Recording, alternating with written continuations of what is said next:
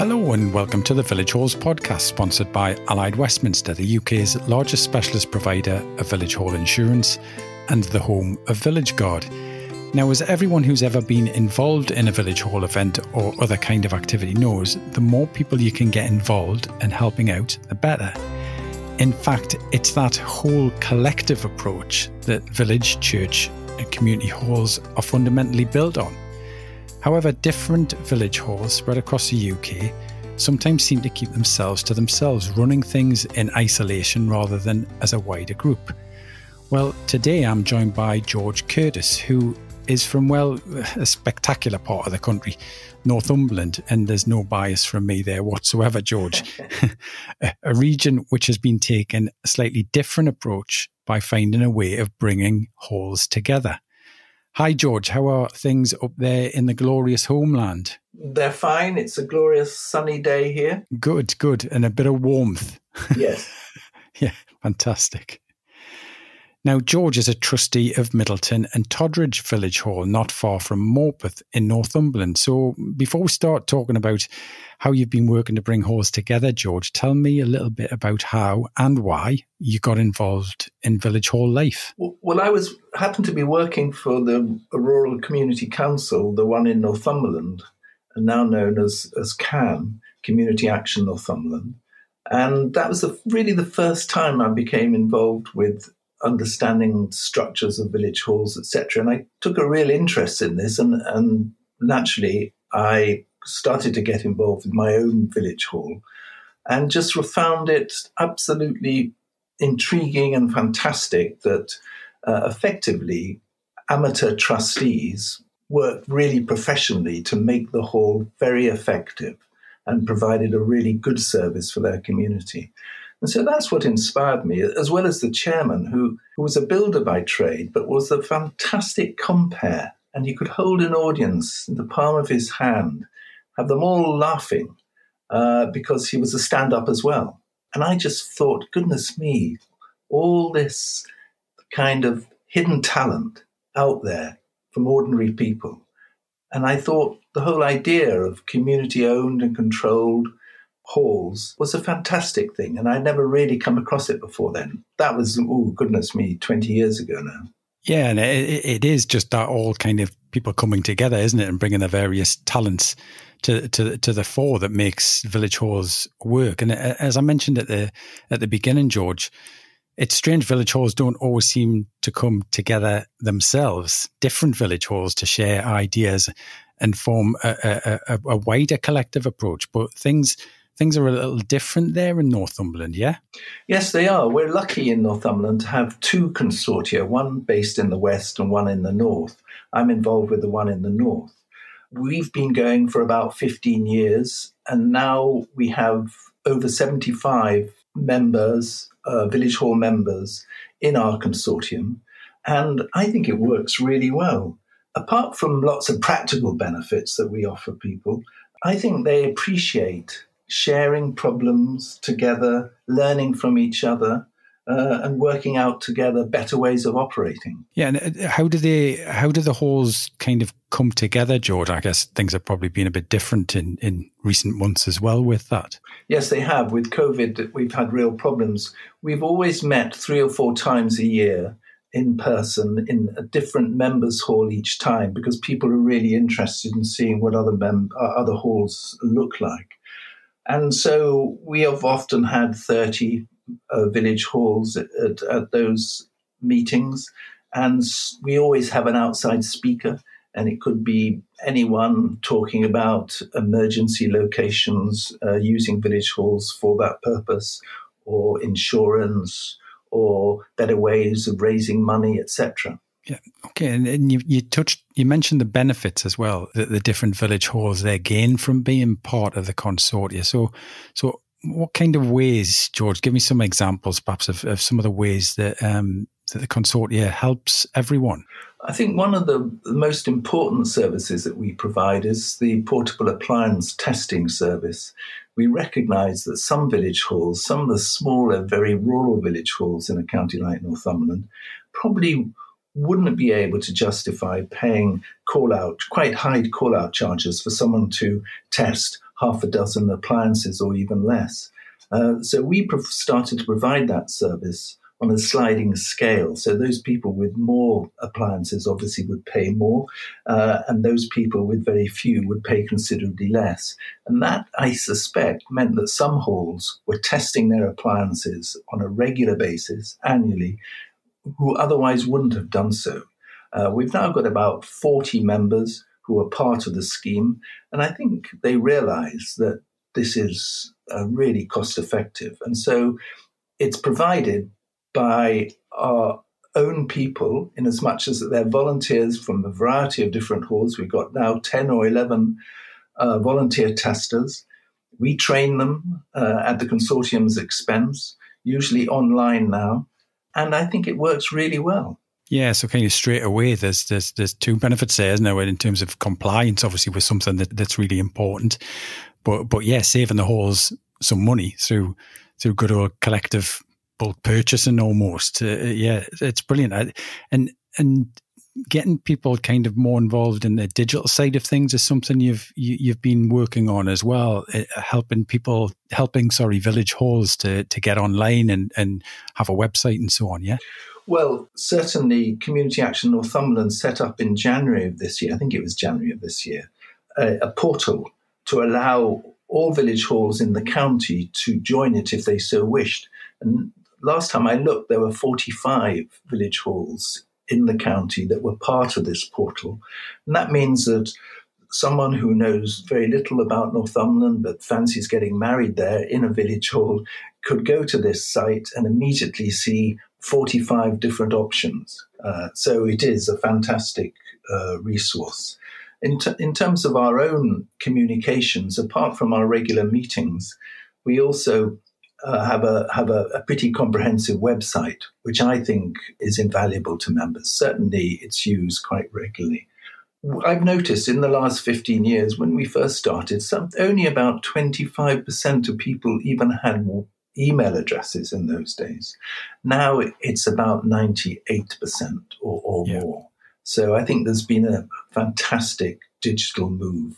And in the last 15 months with COVID, people are using Zoom in a way that they're attending Zoom meetings and outnumber those who used to attend in person.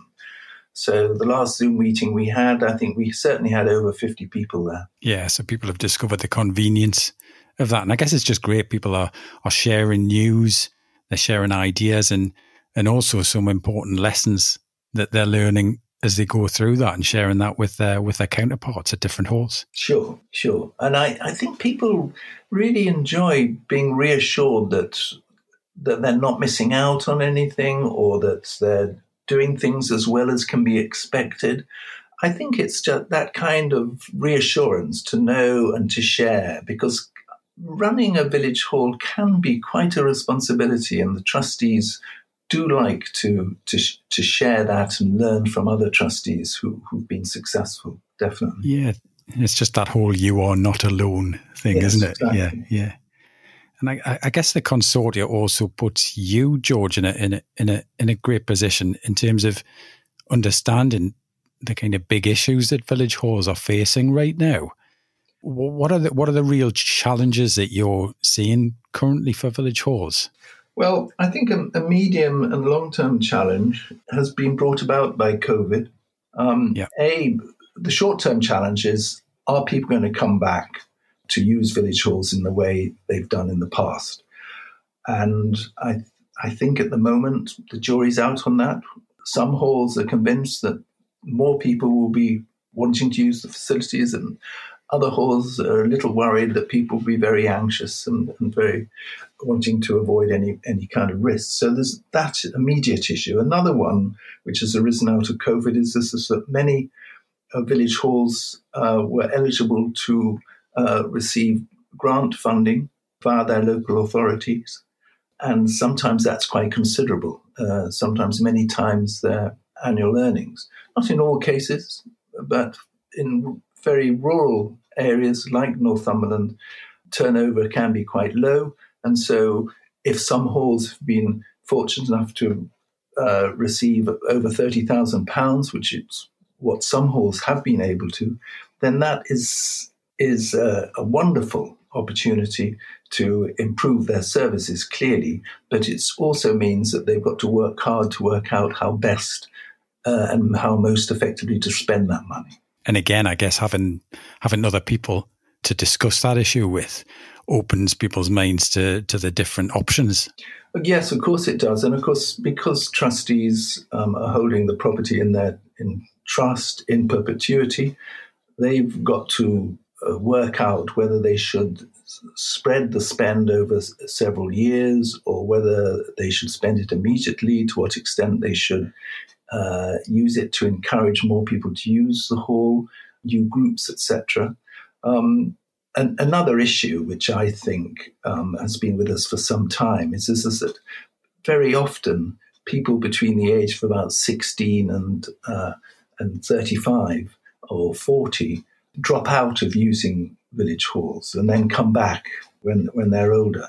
And so I think to encourage younger people to use halls is really important. And some halls are doing it better than others, quite honestly. Yeah, so it's keeping younger people involved rather than as you say, disappearing and coming back. I guess the whole digital thing that we talked about earlier on could help to support that, for example. Yes, indeed. I mean, Facebook, social media, websites, all that make a big difference, yes. Now here's a question you may not know the answer to, George, but is the collective approach that's been adopted in Northumberland there unique, or are you aware of other regions of the country? I guess I better throw in as far as you are aware in here, just in case, but is this something that it's just Northumberland that's doing, or are there other parts of the country that also have this collective idea? I think there are some other parts. Certainly they've tried in the past, and sometimes they've tried and it's kind of withered on the vine. But I think Northumberland is pretty unique in that the whole of the county is covered by the two consortia. It is unusual, and it often is a mystery to me as to why other counties haven't done that. And I can't see why they haven't. But if any are thinking of it, then we'd be more than happy to talk about what we've done and see whether they could adopt some of the practices. Yeah, because we think that the gains are huge. It's always best for the recipients of support to have some kind of control over what they do. And I think having a consortium is a perfect solution in that respect. As you say, I guess in order to expand that collective even further, I guess you would like to hear from other parts of the country that perhaps have been developing a similar approach and you're not aware of, and likewise anywhere that might like to do more to bring village halls together across their region, they could share from your experiences over 15 years in doing that. Yes, absolutely. I know Durham have a kind of consortium of village halls, and my understanding is the last time I looked, it seemed to be working reasonably well. But I think it's quite rare, and it's interesting that they were all up in the northeast. Yeah. Oh, well, perhaps it's just something that's part of our culture, George. Yes. And I think the RCCs, the rural community councils, rather like village halls, they're all different and they have different approaches. And it could well be that in some areas the RCCs feel that they can provide the service in a way that satisfies everyone. Yeah, absolutely. I mean, I'm aware of Leicestershire and Rutland, for example, from an episode a month or so ago. You know, tackling a specific issue of loneliness and offering training to village halls. So certainly, I am aware that it does exist, but as you say, perhaps in a different way, delivered in a different kind of way. Yes, indeed. I mean, you asked about what kind of practical services we can provide our members. In addition to that major one, the portable appliance testing scheme, we collectively can negotiate discounts with some major suppliers. Insurance for small village halls is probably the single largest expenditure they have. And we've obtained quite significant discounts from major insurance companies. And that could be major savings for them. So that's another thing. We subsidize training courses when they're available. And we can also provide, crucially, information and advise as to how you can join bulk buying oil and electricity schemes, etc. I mean, even to the extent that if you're a member of the consortium in Northumberland, you'll earn extra points from the county council when it comes to calculating whether you should receive full relief for commercial rates. And it's that collective voice as well, isn't it? Yes. It's a simple fact that the voices of more than 75 village halls is far louder, isn't it, than just one? Yes, indeed. I mean, if the county council, for instance, or anyone else wanted to involve the village halls in anything, they would be clearly well advised to approach the consortium, to both consortia, to ask what consequence they might have of a change of policy, for instance. Okay. Well, great, George. Thanks for sharing your story about the consortia there in Northumberland, and good luck with it all. Really fascinating stuff, and food for thought for many out there, I guess, as well. Yes, I hope so. There's one thing to manage your own village hall, but to get involved in more village halls can only bring gain, quite honestly. Yeah, fantastic. Well, many thanks again, George. And that's all, folks, for this week's episode. Don't forget about our wonderful Villagers Photo competition. And if you could pass it on to members of the consortia, please, George, that would be great. I will. As it could result in £1,000 for your village hall and £500 for whoever takes the picture. You can find out more about that on a special page on our website. And thanks, of course, as always, to our headline sponsor and specialist insurance provider, Allied Westminster, for making our podcast possible, and whose services you can discover more about at villageguard.com, and to online booking system provider Hallmaster, who also sponsor our podcast and can be found at hallmaster.co.uk. You've been listening to the Village Halls podcast, a unique listening community for Britain's village, church and community halls, and anyone interested in the vital community services they provide. We'll be back again very soon with another episode, so if you haven't already, please visit thevillagehallspodcast.com to subscribe, sign up for updates, link through to our social media pages, and to find out more. Until the next time, goodbye for now.